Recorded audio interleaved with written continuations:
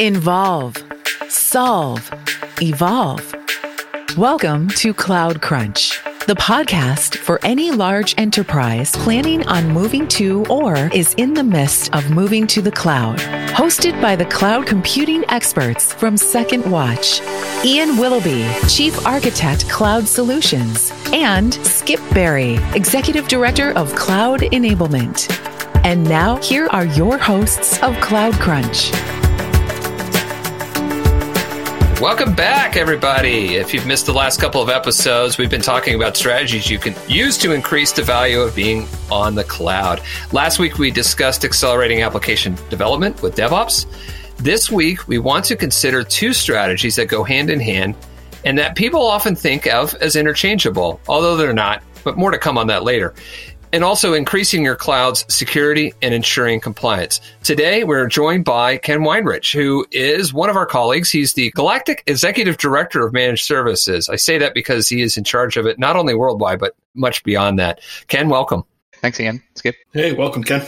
Yeah, and Skip. It's good to be back, Ian. Yeah, Skip's here too this week on this episode, and we work pretty extensively with Ken out there in the field. He touches many, many large enterprise customers that we have, and so he has tremendous experience with what's going on and the trends out there. But obviously, security is paramount for everybody. As we're recording this in late December 2020, there's been a lot of news about breaches by foreign actors and obviously other state actors as well out there, corporate espionage, who knows what else is going on. So the threats are real. They're not slowing down. And so we're hoping that everybody does take their security very seriously. So Ken, let's just dive right into it. I'm going to start off with just one question for you.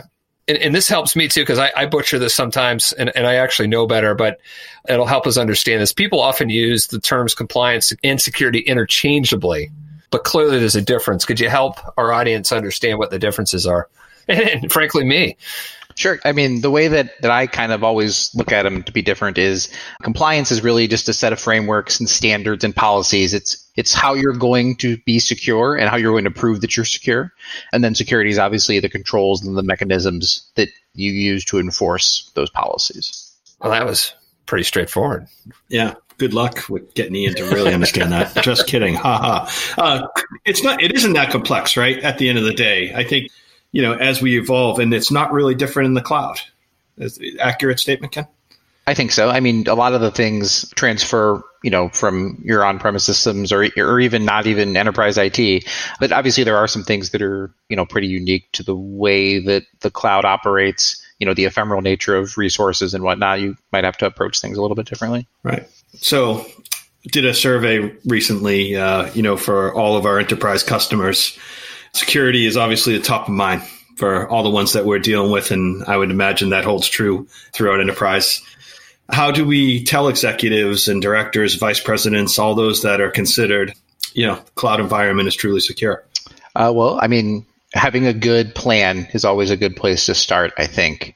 Like it's kind of hard to, in IT, I think a lot of us are used to building some planes as they're flying. But that's not really what you want to do from a security perspective. You want to have a pretty good outline of what you want to do and how you're going to do it and then execute upon it. So, if you've got a good plan, you've got milestones and you've got, different things that you can point back to. And, that's a good step towards security. I don't think you're ever really done, but, you do something, you do it well, and then you find the next thing to kind of continue to, overall harden your environment, systems, whatever it might be. Yeah. So Ken, often what we get involved with initially is we're asked for our clients to kind of come in and say, help me understand where we are. Those types of engagements usually look like an assessment. And what are some of the things that we can use in those assessments for our clients or the people out there that they can really understand what's going on with the latest best practices, other vulnerabilities? And then how do you approach some of the remediation activities with that? There are, a number of different tools that you're able to take advantage of that, will give you an overall picture or landscape of where your environment matches up to common vulnerabilities, things that, they've seen executed on in the wild that are other vulnerabilities that you're not following industry best practices and standards. Those tools do a great job of kind of giving you an assessment of where you're at.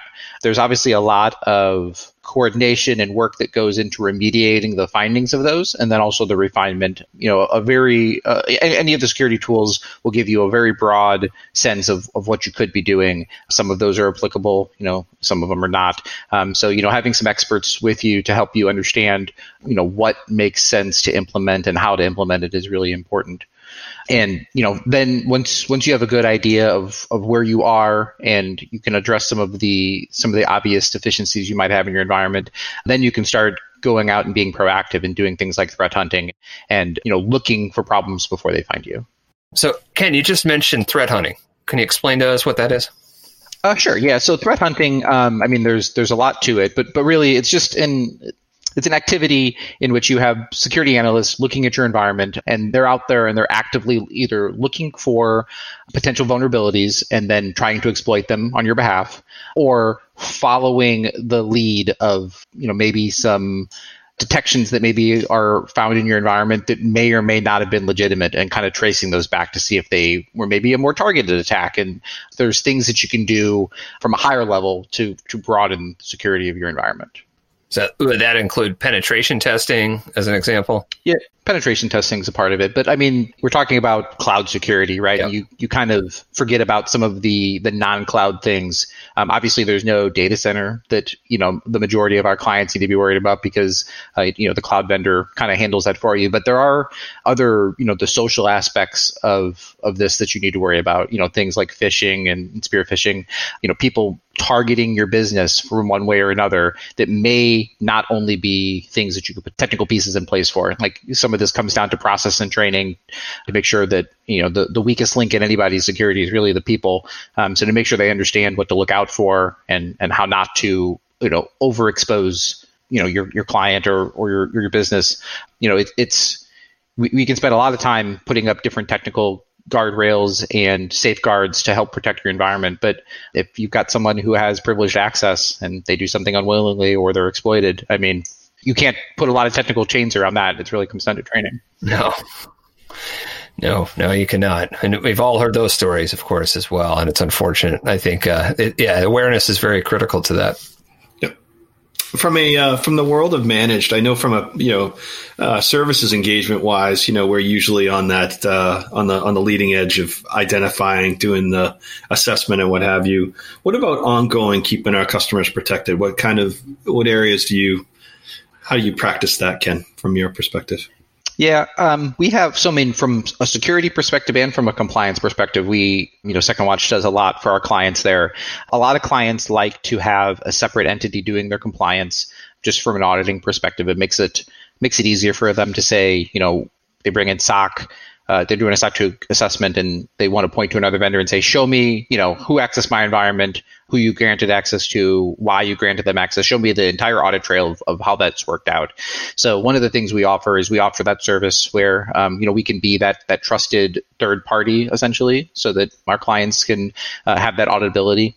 And then we also have from a security perspective, we have a number of offerings that we employ for our customers.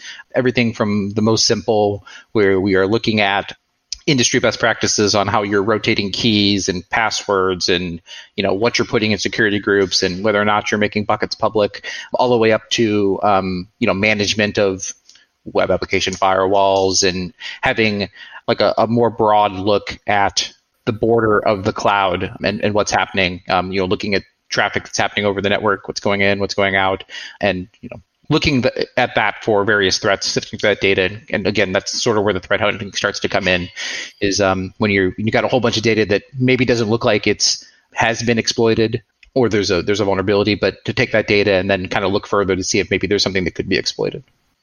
Although it's different than security, compliance is there as well. And some would call that the natural twin, I guess, to security.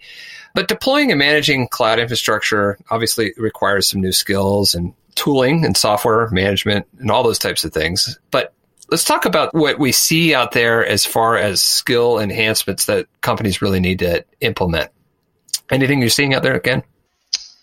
So there's, from a compliance perspective, we have partnered with some of our partners and we've put some pieces in place. as far as how you provision infrastructure in the cloud, I mean, one of the common patterns we see is with HashiCorp using Terraform and using things like Vault to make sure that corporate policies are being applied to the cloud when things are being provisioned. Like it's a lot easier to stop something from being deployed in a manner in which it's not safe rather than detecting it as being vulnerable and remediating it after the fact. So from a compliance perspective, we like to look at that. That would be a new skill set. The idea of like linting prior to deployment.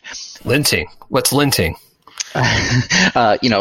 Just as you could imagine, a lint roller on your clothes, right? Getting the lint off. It's kind of the same kind of analogy to when you're deploying things like code or infrastructure as code in this case. You want to essentially apply policies against that code to make sure that the standards that have been defined are deployed. It essentially guardrails bad code from making it into the world. So, and this is predominantly infrastructure as code. That's where, yeah. Yep. That's great. Now, you've mentioned HashiCorp, which we do work with as well, and a great platform for a lot of cloud activities, both security and compliance, of course, automation. What are some of the other automation things that you're seeing out there that are helpful to kind of reduce the level of effort in order to maintain compliance? CI/CD pipelines are a great way to maintain compliance in the cloud. It kind of follows the same principles, but from a more continuous perspective. Deploying infrastructure that is ephemeral by nature is inherently a little bit more secure than having servers that are built and not touched and live around forever. And by being able to quickly redeploy or make changes to that infrastructure using something like a CI/CD pipeline, I think ultimately improves your cloud security or your cloud health perspective. Because if you did find some of a type of a vulnerability, it's really, really easy to change it because everything's ephemeral. Yeah, I'd say it's the DevSecOps kind of scenario, right? It's from the onset, it's secure. So yeah, some bigger, I would say, managing methods, right? How do we maintain compliance going forward as the sprawl happens, and where we get into situations like if you think of like virtual machines for everybody, right? And people just widespread deployed and everything. How do we go about keeping compliance in a big environment that just keeps on growing and growing? Is it different than, traditional on-prem or? I mean, all of our clients are a little bit different. I don't know if it's inherently that different. Having someone who's responsible for keeping an eye on those things is very, very important. And continuing to do that, I think it's important to have someone be accountable and also to continue to hold them accountable. Have regular check-ins, monthly, quarterly, where you're reviewing what has been done from a remediation perspective, what is being planned to be implemented, to kind of be proactive in that nature, and regularly checking to make sure that your policies are making sense. One of the leading causes, I think, of people deploying things, shadow IT exists because policies are too strict. Right. So, I think it's important to take a look at those policies and those standards that you have. Well, maybe not the policies, but the way in which you're implementing them in your environment to make sure that they match your business needs. Because if you make it really hard, for your engineers and your builders to go and do what they need to do, they might find a way around it. And if they do that, then you kind of lose all of the strength that you have planning and building and putting those walls up. So reassessing is important, I think. Yeah, good point. So there's a lot of different ways that you can kind of ensure your compliance and security and all those types of things. But from a compliance standpoint, or for cloud infrastructure, there's a lot of industry standards out there. Which ones are you seeing most frequently at this point? Sure. Yeah. So SecondWatch is a SOC 2 audited company. We just finished our yearly SOC audit, so that we can make that report available to all of our clients and potential clients. And so we implement that framework, and a lot of our clients do as well. We see CIS in a lot of our client environments. They implement a lot of those frameworks, whether it be golden images or various other like cloud platform hardening techniques. And we assist our clients in implementing those. And then NIST and PCI are available and prevalent in a number of our clients as well. Interesting. Hopefully there's, not new legislation coming, but obviously it's continuous evolvement and refinement around these, right? Educating ourselves. How about customers getting educated? I know from a professional services engagement, we traditionally don't educate our customers in these spaces, but where we do, again, that analysis around compliance or what have you. What about from a managed side of the business? Do we find opportunities to help customers evolve, adapt to whatever new some of these are when they're changing? Yeah, we so my team, the managed services team at Second Watch, I've got a number of CISSP certified, individuals on my team, and they act as a liaison to our client to help them define some of these standards. And I mean, right there is some education that we give them, like we're there to be collaborative. We work as with our partners, which are our clients. We partner with them, but we've even offered and extended that CISSP training to a few of our clients as well. I mean, they were interested in when we were talking about it, and it, we find that getting them educated and kind of having them talk, either on the same level as us or in the same ballpark really helps, because then they can turn around and champion that inside their own corporation, and it just kind of extends our reach to be able to help them. I think that's key, and being able to have the same vernacular and parlance, to give that to the customers to be armed with, to go have their discussions, laterally, upward, et cetera. That's a great, and not just a value add for Second Watch as a shameless plug, but just anybody that's considering these spaces is really understand what the jargon is and what the implications are. You're doing yourself and your organization a true service at that point. So good point. Now, looking forward to the future, obviously, Ken, you're out there dealing with this all the time. What are some of the trends, or it could be tools or anything? What excites you about what's coming out around security and compliance, or areas that you've been dabbling in the most? Well, I mean, obviously, it's a very busy time with the news as of late, right? With some of the tools that have been. Yes, we know. Yeah.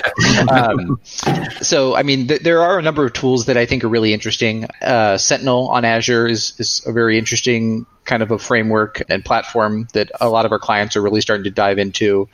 There's been a number of new AWS services that came out around reInvent that kind of focus in more on the security and on the network of the cloud, which is in a public cloud, you're always a little bit removed from how much data you can see and how exposed the network is. But all the cloud providers are starting to peel that back a little bit more, so that their clients are able to get a better understanding of what's happening, and you can feel better about putting safeguards in place there. So those are the things that I think are really interesting. I think we're starting to see the decommoditization of the public cloud, and Amazon and Azure and Google, they're all starting to back up a little bit, and they're giving their clients the ability to use that infrastructure more like they're used to using, and less like a walled garden. I think that's going to be good, because it allows you to make the changes as you think is best for you, and not what the CSP, the cloud provider, gives you. Yeah, I mean, obviously, as a group, they're seeing so many threat activities going on that I think it's a great trend that they're starting to kind of lift up and letting us see what's going on in there. Right. So that's fantastic. Yes, it is. Well, Ken, hey, I really want to thank you for your time. We know you're busy out there in the trenches dealing with, obviously, security and compliance, amongst other issues. But no, it's interesting to hear your perspective, so thanks for your time. Sure. Skip, always good to have you here. Likewise, Ian. And Ken, thank you again as well. Yeah, thanks for having me. So next week, we're going to take a look at a fifth and final strategy to increasing your cloud's value, reducing spend while accelerating application deployment. So thanks again, everybody, for tuning in. And if you have any questions, comments, or suggestions, please email us at cloudcrunch@secondwatch.com.